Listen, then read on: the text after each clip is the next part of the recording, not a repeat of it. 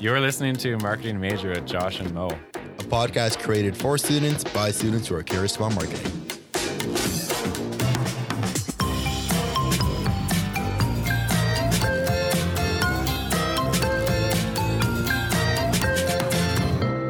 All right, so welcome back to our listeners. We got an exciting episode today. We're sitting here across from Rogers Place at Berlin Communications, and we have Pete from Berlin Communications, who's the creative director, on today, and he's also the partner at Sea Change Brewing, one of my favorite breweries. So with that, we're going to crack open a beer to start off the podcast here. Cheers, everyone. Cheers. That's some good beer. Yes. So Pete, let's have you start off just by introducing yourself and a bit of your background. Right on. Well, first off, thanks for having me on. It's always great to be part of these things, and I never really imagined myself in the position I am now, but basically, I'm Pete Nguyen. I'm overall just a creative in general. I started off, I guess, as an illustrator, and the whole point of that was just for me to be creative, for me to create things from nothing. And I never thought I'd be a designer. I never thought I'd be an art director. Never thought I'd be where I am today. But that drive to sort of build things from nothing and to create things and to move things forward has always been a passion of mine, unknowingly. And all the things that I do now is thanks to that. Yeah, sweet. Where'd you start off as an illustrator? I mean, it depends on how far back we want to go, but I was huge, like younger. This is, of course, in the 90s, and cartoons is huge. Comic books is a huge thing. Like, I love Marvel back in the day.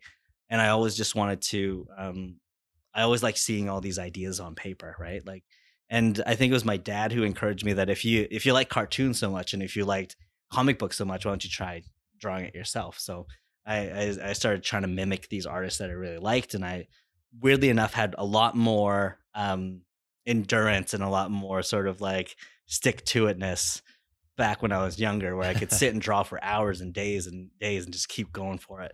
I don't have that kind of patience anymore these days, but it was just this idea that, like, I like Ninja Turtles, to be able to draw them because I get to have them do whatever I want, and then I get to make stories about it and kind of build on it.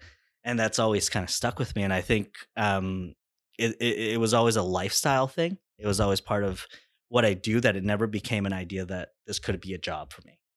Like, I did it because it was fun and I enjoyed doing it. And then I made my own characters. I made my own comic book when I was younger, and I kept doing these things. And then when it came to after I kind of graduated high school, I had this this sort of weird position where I was like, well, what am I going to do with my life? And weirdly enough, you'd think that I would automatically think that I would want to be some sort of graphic designer or creative in general. But actually, my headspace was in a completely different spot. And I almost went to the U of A, and I was going to take computer sciences. I was going to go in this whole career that had nothing to do with being creative the way I am now. And it sort of, I ended up stopping that. And I took a year off of just, after high school, I took a year off. And it was a crazy year of my life where I completely derailed my whole life and tried to figure out what I wanted to do. And funny enough, within that year, I started playing music, and I was in a band for a long time. We wrote and recorded a bunch of albums, and we went on tour. And within that, Spotify? Yeah, we are on Spotify. Yeah. Do you want to plug your band a little bit? Yeah, you can find us on Spotify. The funny thing is, our last EP and our last tour was about 8 years ago. And it took us 8 years to come up with our most recent record. So we finally went and did our full-length record. Happened just last year. So we put out our full-length record 8 years later. And we just played a couple small shows, but nothing really. Like, everyone's got jobs. Everyone's grown up now. So it's not a whole career builder, but we're called the Weekend Kids. So if you ever look that up on Spotify or Apple Music or Google Play, you can find our latest record there. It's called End of an Era. But I played a bunch of music, and this is going to make a lot of sense later on in my whole career path, but it never made sense then. But we played music, we did our whole thing, did a couple tours, did all of our own merch, and learned all this kind of stuff about how to market your own creative ideas out there. And throughout that, I ended up going to school at Grant MacEwan as an illustrator. So I went and took the illustration program and graduated there in about mid 2000s as an illustrator designer.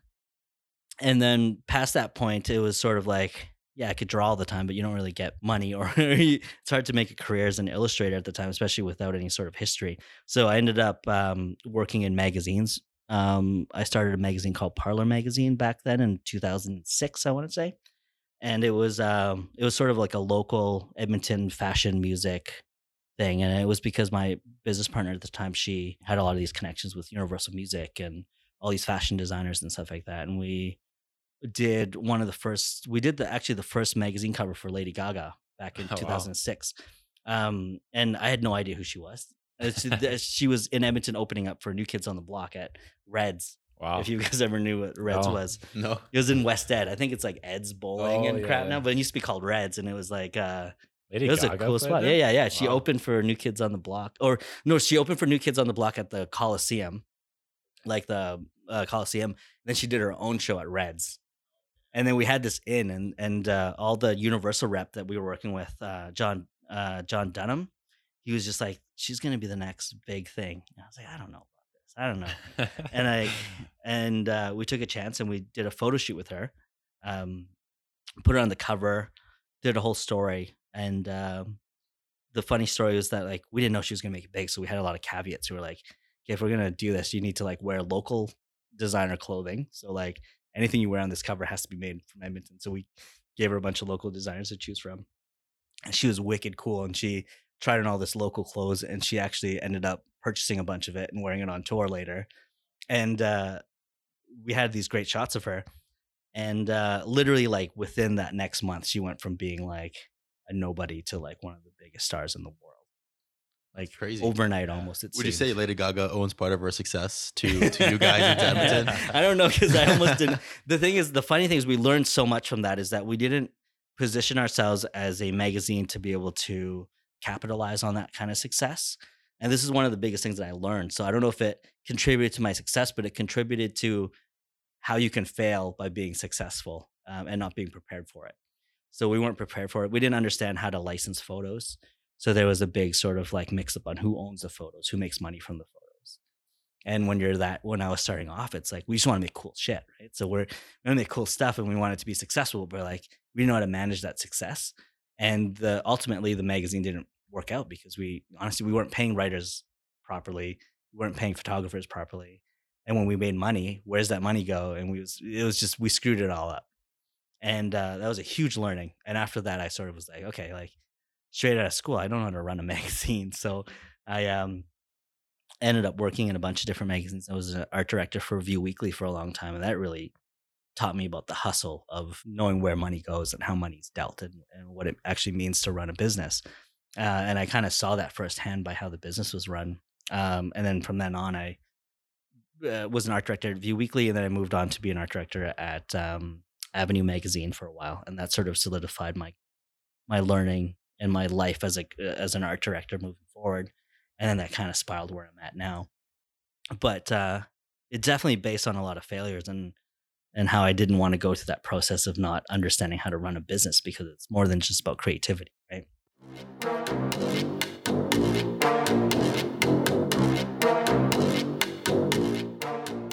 So what was your path like from like working for magazines as art director to getting into the marketing world and working at a marketing agency now? Yeah, so yeah, that's a weird thing, and it'll circle back way back too in a funny way. Is that um, with magazines, I had this mentality of print design, which is what I like to do and what I understood, because it's permanent. It's on a sheet of paper, and you put it out there, you print it, and then you move on to the next project. And that's what I was used to. We were pumping out 20 different photo shoots and illustration jobs every month, and just doing that for years and years and years and years.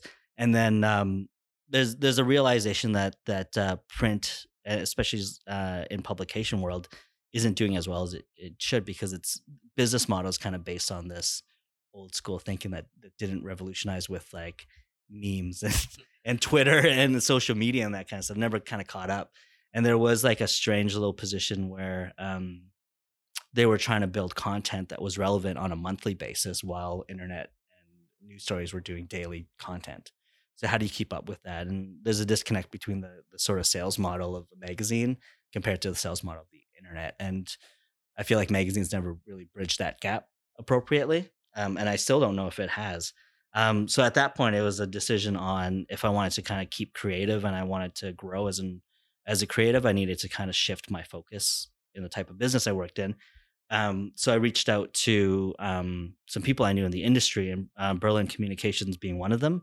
I knew I knew Michael and Justin, the partners at Berlin, in a couple different ways.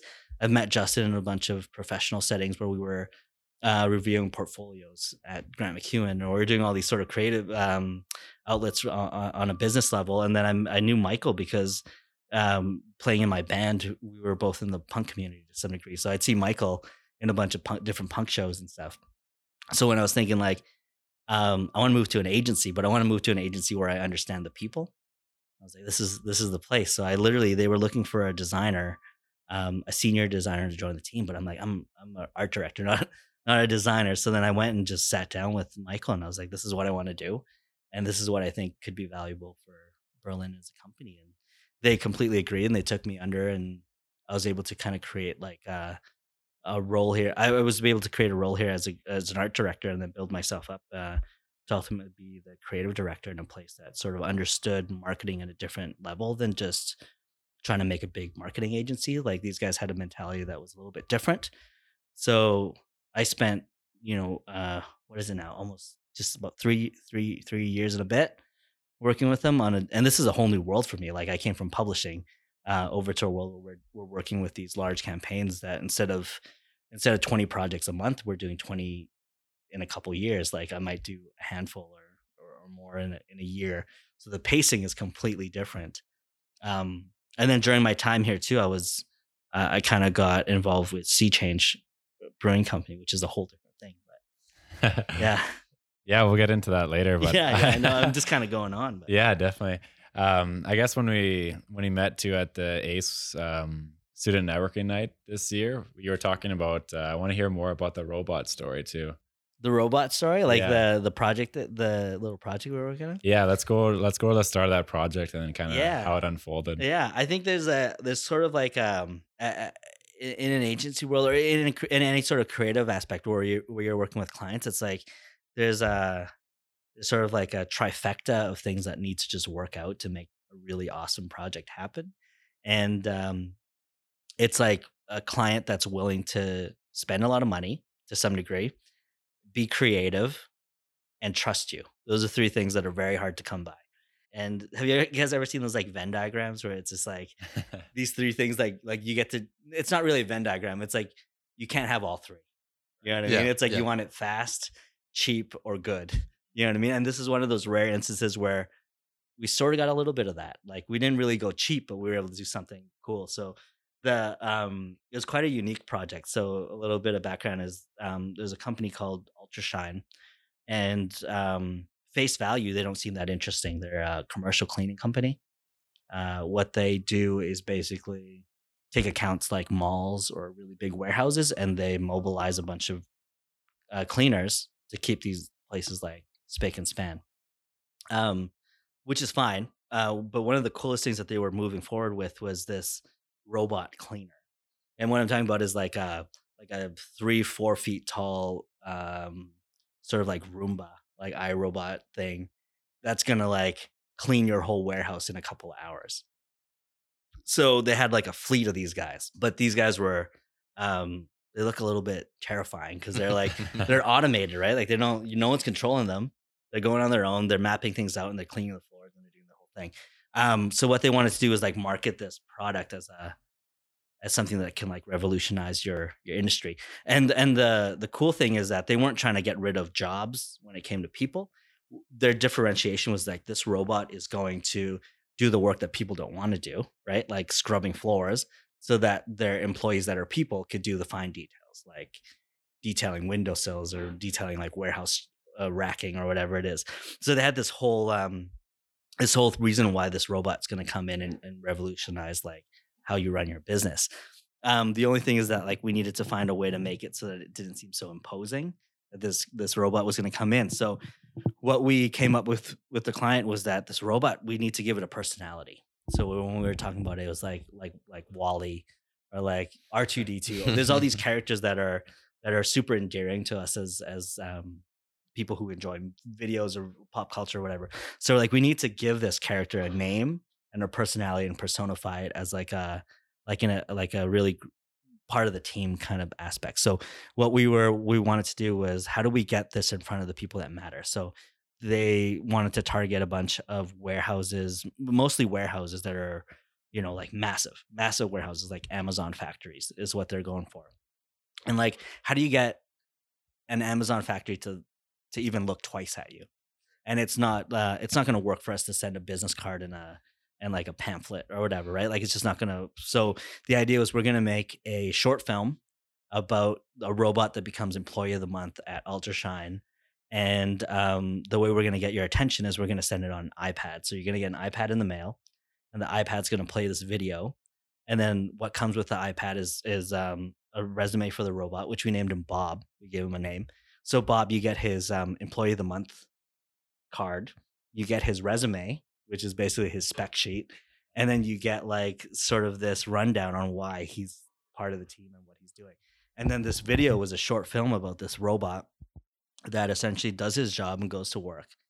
And at first he's part of the team, but he's not integrated with the team. So you see like all these people in like a meeting room getting Employee of the Month, and they're doing all this thing and they're clapping and they're happy. And there's this robot kind of just passing by doing his job. But the thing is, this guy, this is what he does. So he keeps doing his job, and then he starts, pushing through and meeting people and being friends with the staff. And then there's this like heartwarming end of the video where he makes friends with this other employee, and she wins Employee of the Month, and she sees him on the other side of the glass watching her, and he's happy for her, right? And then she puts up a photo of him on the wall, and she's like, yeah, he's the Employee of the Month with me. So it's just like this really fun thing. And it's, when you think about it, it's super absurd. And it was super expensive. We had a really awesome media team to produce it. And we used a bunch of guys that just finished filming Ghostbusters down in Calgary. And Drumheller, they just finished wrapping up, and they came in to film this thing. So we had like a top-notch film crew from Alberta for all the films. And then we brought in a director from Vancouver, Sean Lawless, who did a bunch of really awesome projects Canada-wide. And we flew him in to kind of do this project. And we realized this idea and made it happen within 2 days of like, it was like maybe 15, 16 hours a day to get it done. And we're doing multiple locations, and we're working with this robot that like is autonomous. So you can't tell it what to do.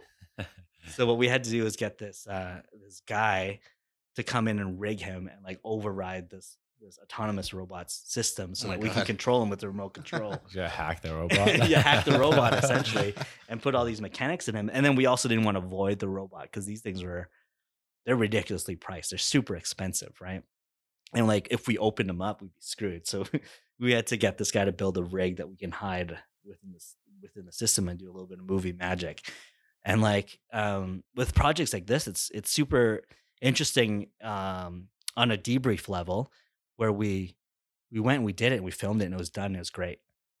But then the more I think about it, the more it was just like, what if we didn't get that crew? What if we didn't get that director? What if we couldn't override his system? There's all these things that were like, any of those things could have killed the project completely. And we were able to see through it, because I think the big idea is the kind of focusing on where the finish line is. And then every path in the way is just a matter of problem solving. And yeah, it was just a wild project in general to kind of pitch and make happen.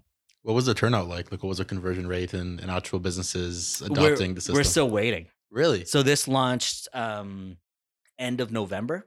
Okay. Yeah. So that was sent out. So we're kind of still waiting, and we're gonna see. We put it out there for a couple awards and stuff. So I don't know, like go too far, but maybe we won't win anything. Maybe we'll win a couple of things. Who knows? Is this video public anywhere? Like the short film that people? Not yet. But I think we will end up posting it. We were waiting to make sure that it doesn't get out there before, because we want it to be like a surprise.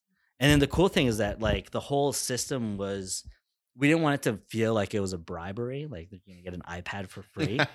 I mean, most people who are getting these are like not concerned about an iPad. They're running pretty large companies, but we built in a charity element to it too, where you get this thing and you can donate the value of the iPad to a charity. and then we'll work with Ultrashine to make that process happen, and then put it under the name of the company we sent it to.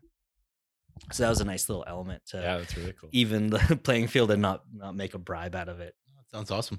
What was on this guy's resume? Like the bot. Oh like man, bot. it was funny. It was just like the capabilities. So actually, I have a thing if you guys want to see it. I don't know if it doesn't work on a like a podcast level, but it was neat. It was like this little illustration of him, and it's like how fast he can clean like this much square footage of space. And this is a self-contained robot too. So he'd scrub the floor, mop it, and then clean up the waste. And then he had a reservoir to keep all the dirty stuff, and then he'll dump it. So he can clean a mall in like a couple hours or something like that. That's wild. Yeah, we'll have to like post that resume on our social media or something. Yeah. If you want to take a photo of it, it's pretty funny. Yeah. And it's a full package too. Like it came in a box with like a branded cover, and it was a full experience. And there was like wallpaper on the iPad that led you to the icon to open the video. And the cool thing is we used a program called DocSend, which is allows us to track where these files are. So eventually, when we get the data, we could see where we sent the iPad to, when it was open, how long they engaged with the video, and then sort of what the follow-up was. And there was a thank you card that went with it. So the idea is that hopefully they found it interesting enough to kind of share with their staff. It kind of stands out compared to other stuff that they might get in the mail. Pretty sure it's going to stand out. And then hopefully they, whether they're ready or not for it, that they would reach out at some point, or at least remember to reach out when it comes around. So that's kind of the idea. that is a wild case. Like, just thinking about everything that went into that, and it's cool how that all kind of worked out, like the perfect storm of marketing. Oh, like, totally. And I mean, I've I try to be realistic about it, but I try not to let the obstacles change what I want to accomplish. You know what I mean? What you want to accomplish, because there's always a solution. I think the majority of what I do, when it comes down to it, is it's creative problem solving. Like if you want to do this, how do you make that all happen? And that's how you work backwards. And I can't take all the credit for it. We hire the right people to find the solutions to those things, right? And then it's just like you can't let those obstacles bog you down from the ultimate goal.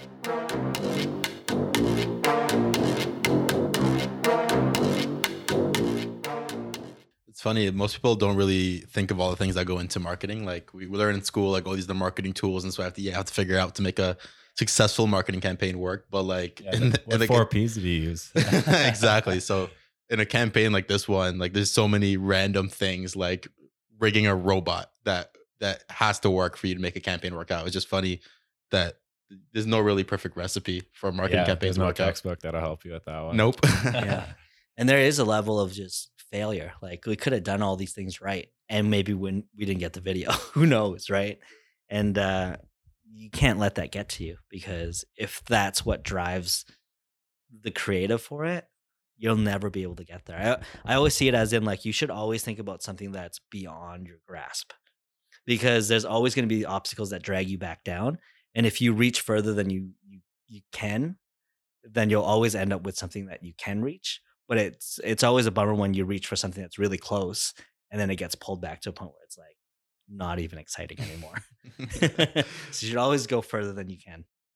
What about I'm thinking like, what about failures in marketing? Have you had like big ones before where like something's gone like terribly wrong and you have to pull yourself out of that? Or that's a hard one. Like the only failures that I've experienced, and I don't really want to call it like clients or anything in particular, but the only failures I found were the ones where you did sell yourself short. You know what I mean? Where you're like, okay, we're going to do what the client wants because like it's not worth the amount of effort to convince them to do something different. And then you start making these compromises that weren't the best compromises, and you end up with a product that was mediocre or wasn't successful. And you're like, fuck, I should have done something better. I should have tried a little bit harder. So there's a lot of factors to failures, but I think the biggest factor is just not trying hard enough and not pushing hard enough or not being persistent enough on the sale of that concept. Have you ever reached for like a super ambitious project that didn't really work out like the way you wanted to? You know what? There's always some degree of failure all the time, because you'll never you'll never reach what you want all the time. That sounds like a bummer, but it's kind of true. It's like you work with so many different people, you rely on so many different people that like you have to evaluate what success is, and what success isn't always what I imagine. It's kind of like the culmination of everyone's efforts. And I think that alone is a success, to be able to even get from like the beginning to the end without anyone like getting completely pissed off or like anything blowing up. That's a huge success. But I don't know if there's one that's completely wrong. I know that there are things that didn't quite pan out, but I think if your head is in the right place, you'll never fail that hard. You'll be disappointed, but you won't fail that hard. You're dropping some good gems here. Yeah. These are all quote of the quote me days. on all of that. I do a quote of the day, and I can already think of like a few. Like, success isn't always what you imagine it to be. If your head's in the right space, like it is not really a failure. Man, you just keep dropping gems. This is awesome. Yeah, you can have them all.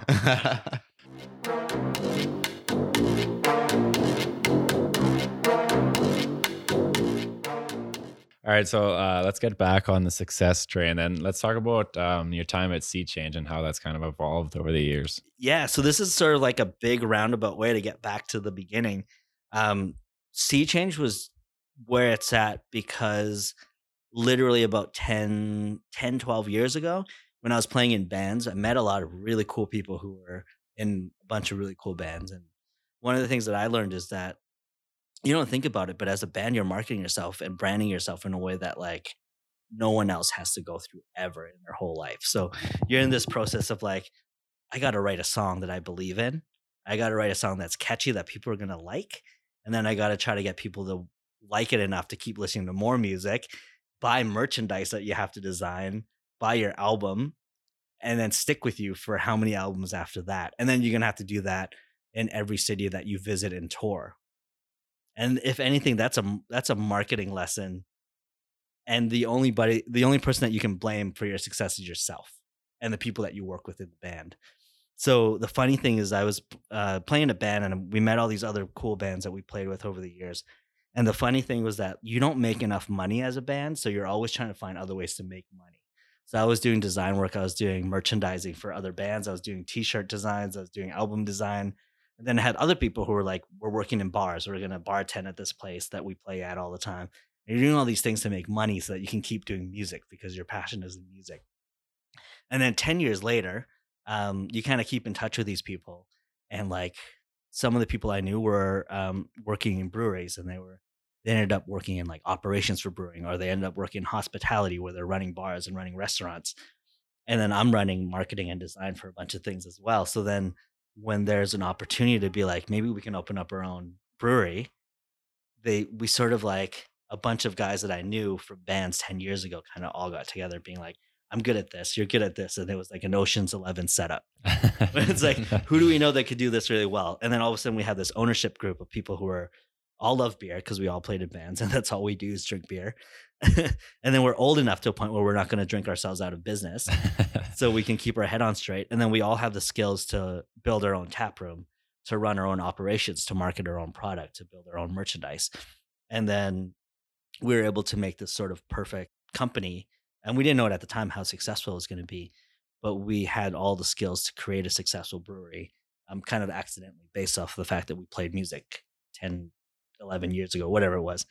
And that's basically what it was. It was all these guys who got together and we created this brand. And we didn't have to search for this brand. The brand was completely connected to the music we used to play, connected to the shows that we used to do, and the business that we used to run as a bunch of punk rock guys 10 years ago. Yeah, I was going to ask where the name Sea Change came from. Totally, that's an even completely unrelated thing. But what happened was like the biggest part of our branding and marketing is that like we didn't want to associate our brand with just one thing.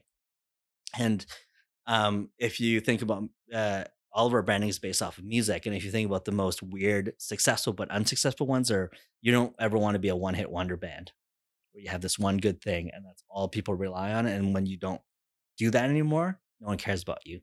But we thought about it kind of in a holistic level of like, we want people to remember the band name. We want people to like the singles or the beers we put out, but we want people to associate with the band or with the brewery as a brand that people connect with, so that when you build a piece of merchandise, you can put whatever the hell you want on it. It doesn't matter because people aren't associating your brand with a logo; they're associating it with the whole general idea, and that's kind of how we built it up. So the name Sea Change was kind of funny because our main founding guy who really pushed us to make this brewery happen, because it didn't make sense for us to open up a brewery, but he really pushed for it. He grew up on a boat called the Sea Change when he was living out in Victoria, and that's a whole weird story. The funny thing is, in Edmonton, we have nothing to do with the sea. We have nothing to do with like a boat. Um, but it kind of gave us this weird thing where we're gonna market something that doesn't make any sense. That's fun. And Yeah. it kind of helped us in a way that it because it didn't make, we could have been like Alberta Brewery, you know what I mean? Yeah. And then weirdly enough, that could be boring. That is interesting because I remember the first time I saw Sea Change, I was sitting at the Next Act pub, Yeah. and I remember like looking at the taps they had, and I was like Sea Change. Like it was the first one I saw, and I was like, that is so weird. Like, why would they call it Sea Change? Yeah. And like we're in Alberta, but yeah, that makes a lot of It sense. almost be like actually. oil country beer. Totally. Yeah, Alberta crude stout. And or it, something. it really helped us out because we weren't competing with other people trying to be Alberta centric. But the thing is, it had a lot to do with who we were to some degree. And the biggest lesson it taught me was that like it really, honestly really doesn't matter what you're called, as long as you can find a way to communicate what it is, and like you can communicate it however you feel like it. You can control that language. So the good thing is everyone thought we were a West Coast beer, and West Coast makes some amazing beer. So that wasn't problematic with us at all. But the thing is, like, no one else is going to compete with us on like a nautical theme ever in Alberta. That's true. So we stand out just based off of that. Cool. You might have already kind of described it a little bit, but if you had to kind of describe your brand in like a few sentences, how would you go about doing that? I would say that our brand is based off of music. And I mean, that's a pretty general way to say it, but the good thing about music is that it's ever changing and ever growing, and what it all comes down to is like this idea of attaching yourself to something. And when a person likes a band, they kind of like what that band represents. And I think as a brand, we want people to associate with us in that way, where we're going to represent something of them that they can't get somewhere else. Pretty cool. Have you guys done any like sort of communication efforts where you guys kind of try to push that message, or have you guys not done anything like that yet? I feel like the more we think about it, the worse we get at it. So we try to think as little as possible. I mean, for right now, we're quite young. I know there's going to be a point where we're going to have to really nail down our messaging, but right now, and like knock on wood, I don't know where any wood is, but right now we've had 0 salespeople. We don't have any salespeople. We don't really have people working specifically for marketing. What we focus on is our connections with the community. So we utilize the community, we utilize our connections with music, and the bottom line is we make the best beer we can make.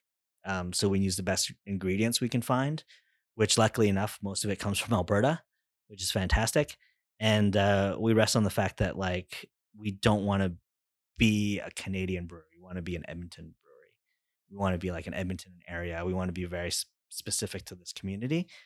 And it kind of worked out in our favor for now. And yeah, we don't want it right now. We don't have control over getting like a sales team to come in and maybe misrepresent us to some degree. We're not ready for that yet. And we're pretty young. So we're going to try to control it as much as possible as far as our ownership grows and our reputation in the community. And then ideally what we'd like to do is be able to garner that sort of community aspect and get people like-minded like us to work for us. And then we can grow our brand a little bit more.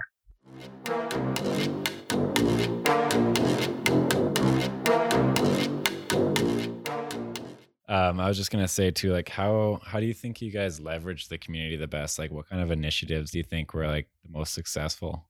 I think it's all about authenticity. It's all about we don't try to be something that we're not, because I think that we would hate ourselves if we did. So what we try to do is when we talk about like leveraging the community, it's like we want to participate as much as we can.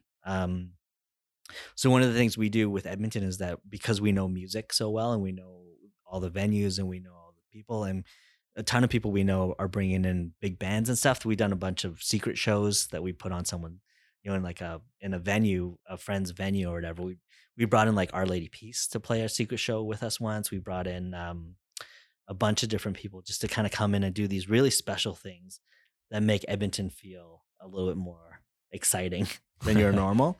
And I think the best thing is we never try to do something that we're not comfortable with.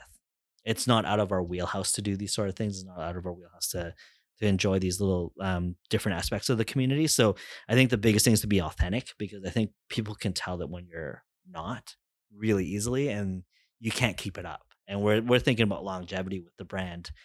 And that's why we try not to think so hard about it. It's like, what would I think would be really cool if I saw a beer company do? And then we would do that thing. So one of the things that we're doing is we're running a music festival in our back parking lot. So they let us put 1,300 people in our back parking lot, which is insane. We've never really run anything like that before. At your Edmonton location? Yeah, our Edmonton location. Wow. So we've never had people back there. Yeah. But like now we're allowed to run this like huge music festival. We just launched it a couple weeks ago during the new year. So we got a bunch of bands that we knew, and it's huge. It's some pretty big bands, and we're going to serve beer there, and we're going to have people outside, and it's just all about music and about drinking, which is basically the crux of what we do. Sounds like a good time to me. Yeah, and I mean, that to us is a community move. We've had people who are buying tickets from like Toronto that are flying in just to go see the show. And I think that they're not coming in. I mean, they're going to come in, they're going to drink the beer, but they're not coming because of the beer. They're coming because of the fact that we're bringing this cool thing to Edmonton. And I think that's something that's authentic to us. And honestly, if it was someone else another brewery trying to do the same thing, they might not be as successful. I'm not sure. It just depends on how connected they are. And I think it's all about authenticity. And I think in this sort of climate, people are hyper aware of what you're selling them. And it would be a disservice to our brand if we tried to do something that was out of our comfort zone. I think you get sniffed out, you get called out like crazy. Oh, yeah. So you got to be authentic. And what we want to try to do is think as little as possible and kind of build our brand based off of this like gut reaction to what we think is cool and what we think is going to be exciting. You briefly mentioned longevity, and obviously, if you guys keep doing what you're doing, I feel like you guys are going to be pretty noticeable in the city and around the community. But what would you say like your long-term goals are for Sea Change? What your vision, I guess? That's hard to say. I mean, the bottom line is we want to be as integrated as possible. We want to grow with the community as much as possible. So we want to be able to, I mean, first and foremost, create beer that has legs. So in the beer community and almost any sort of like any sort of business that caters to taste, what you want to be is classic but also cutting edge at the same time. So we never want to be that beer that only makes one kind of beer and is outdated and might not be exciting in 5 years or 10 years or whatever. So we always want to be always creating and always trying something new.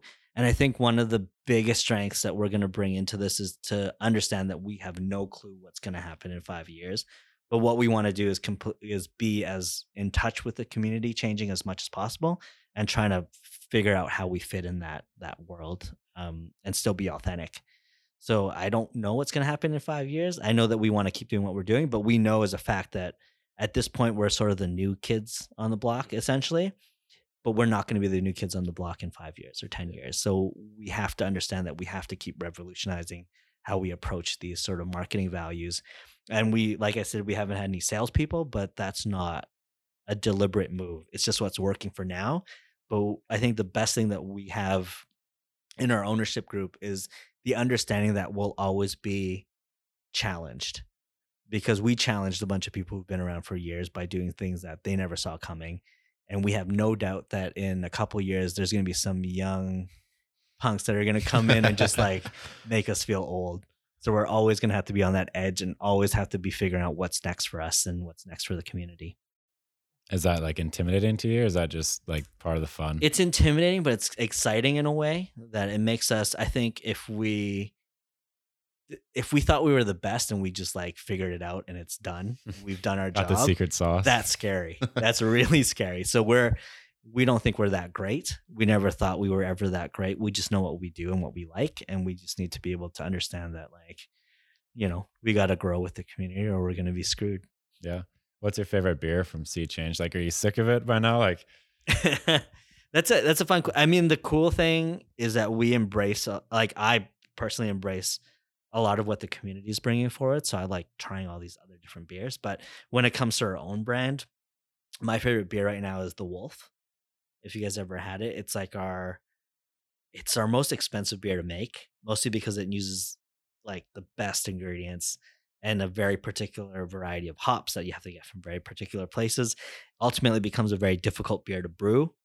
Um, but it's one of the big ones that we really pushed on, and our head brewer really was adamant that we put this beer through. And we, not because we did, but we won most hoppy sessionable beer awards at the Alberta Beer Awards, kind of 6 months into opening up. And that was sort of like a nice pat on the back that we're doing the right thing. But I think that's one of our best beers just because it uses such amazing ingredients, and it's sort of palatable in a way that like new beer drinkers can jump onto it, but also these like hardcore beer nerds can feel really good about liking as well. So it's sort of like it hit that sweet spot where we're like engaging both communities all together. And I don't think that comes by as often. So I'm really proud of that. And that's one of my favorite ones to drink. yeah, and you can get a tattoo of the wolf too. And then I think it's like every Wednesday you get half off your beer. Yeah. It's like really? there's been like 4 or 5 people I've seen that have like a wolf tattoo, and it's like literally their logo, like printed in ink on. Totally. Yeah. That's so funny. Yeah, So- we had this idea, and like our labels and our brand has always been a little bit tattoo focused. And it wasn't necessarily because tattoos are cool for us, but it's the idea that like tattoos are always classic and they'll never kind of go out of fashion, especially the old school stuff. So when we made this label for the wolf, we were like, this is kind of fun. And our head brewer, he never had a tattoo before. And we were out in Victoria doing a collaboration brew with Phillips Brewing out in Victoria. And we had a couple too many, and we're like, Taylor, you're gonna have to get your first tattoo. And we just won that award, and we're like, okay, like we know what you're gonna get. Is that if you won that award, you're gonna get it tattooed. So the next morning he got a tattoo of the wolf. And one of the cool things we did is we didn't really care about the branding, so it doesn't say Sea Change on it at all. It's just a wolf, and it doesn't mean anything to anybody unless you give it meaning.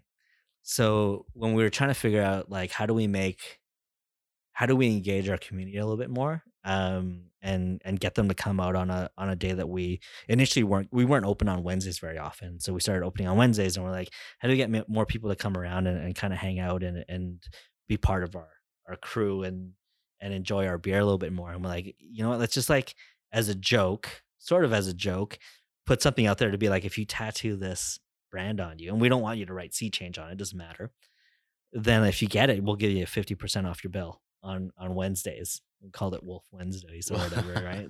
It's pretty ridiculous. And like, we had no idea how many people would go out and get it. And we honestly, it didn't matter if anyone went out and get it. I think the idea is that like kind of making this bold statement that if you get permanently tattooed with our brand, we'll help you out. And like literally within that week, I know that someone got it done literally the next day. They booked an appointment and got it done the next day. Always looking for a deal. Totally. Yeah. And the cool thing is that, yeah, we didn't get them to put Sea Change on them. And to me, that was like, it works perfectly well because no one's going to miss, like other people might miss, they might not know it's a Sea Change thing, but to the person who got tattooed, they're going to tell people exactly why they got that tattooed and why they're proud of it. And I think that that's invaluable. You know, getting someone to write Sea Change on them, or like there's a bunch casinos got people like tattoo like the casino name on their foreheads really? or something crazy like that. And it's a little bit tacky because it's like a little bit too on the nose. Yeah. But I think with the Wolf brand, we're creating like a brand tattoo and not necessarily like a logo tattoo. And I honestly think there's at least 15, maybe 20 people that are set for that right now, which is insane. That's so funny. Yeah, I don't even have a wolf tattoo. It's crazy.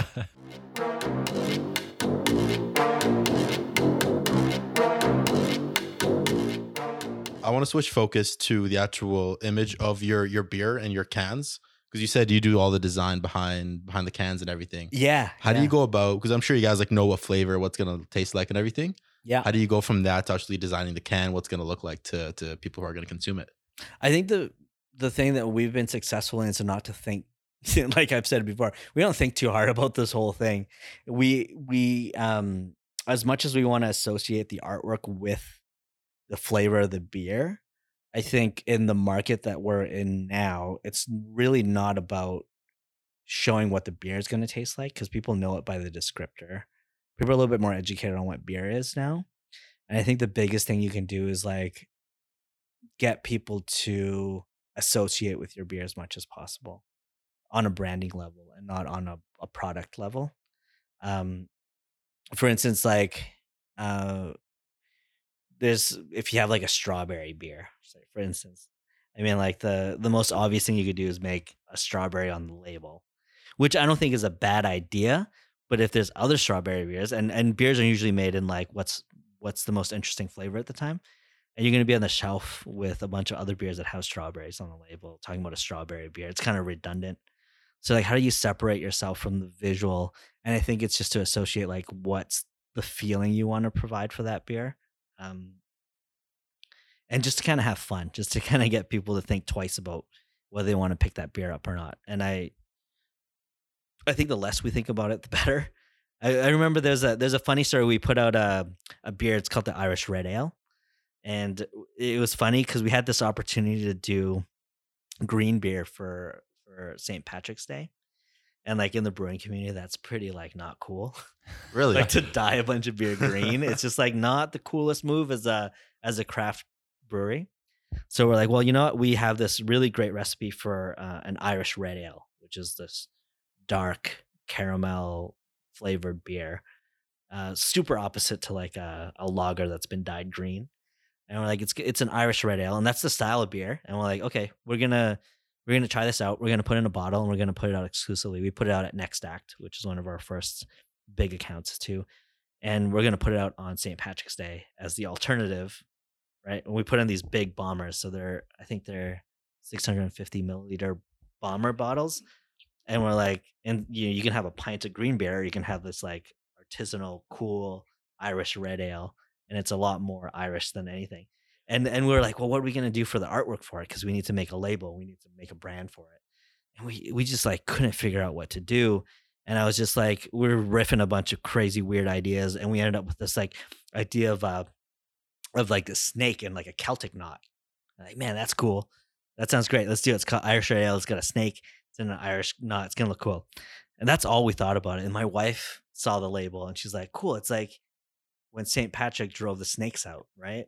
I'm like, wait, what? And I forgot that whole thing. And we like completely didn't understand that. And I honestly don't think anyone who looked at that brand ever thought about it that way. Maybe my wife was the only one. Maybe there's a couple people who figured that out, but it was never our intent. And our only intent was to make something that looked kind of cool. And like that's like the worst branding sort of story ever, because you shouldn't do things that just look cool. But I think that's when we sort of figured out that like if we associate with like a style, and our style just ended up being like this tattoo kind of punk rock vibe, is that you tell people what you represent. And I think that's strong enough. And instead of being too prescriptive on what they're buying into, it makes it more authentic. And our stupidity was super authentic for that whole label, for sure. Yeah, I feel like we got to give a bit of background. Do you know the story about St. Patrick? I just learned it this summer in Dublin. Yeah. But I don't actually. it's pretty much like St. Patrick is thought to have come to Ireland and like got rid of all the snakes, which means like pretty much all the bad people, right? Yeah. So that, And like, with the snake and the Celtic thing would have meant like, it's pretty tough, dude. Yeah. And then the funnier thing, super unrelated, that we found out that the Irish Red Ale, like the acronym is IRA. Oh yeah, like and we're like, wait, like we don't want to associate with the IRA. But I mean, like those are like sort of like the weird coincidences that came out of that label. There's some heavy Irish beers actually. I was there in the summer. Like some of the Irish red ales I remember having yours, and it's like really tasty and a bit more user friendly than like. I remember having one. I think it was I forget the name, but I just remember like this is such a thick beer. Like some of the beers in Ireland are like so thick. It's crazy. We've been lucky. Like our head brewer Taylor Falk, he's been amazing in the fact that he's able to somehow balance flavor without ruining like your taste buds. Yeah. So you don't get the lingering heaviness of like all these heavier beers. And he can make like a stout or something a little bit heavier and like not have it bog you down that much.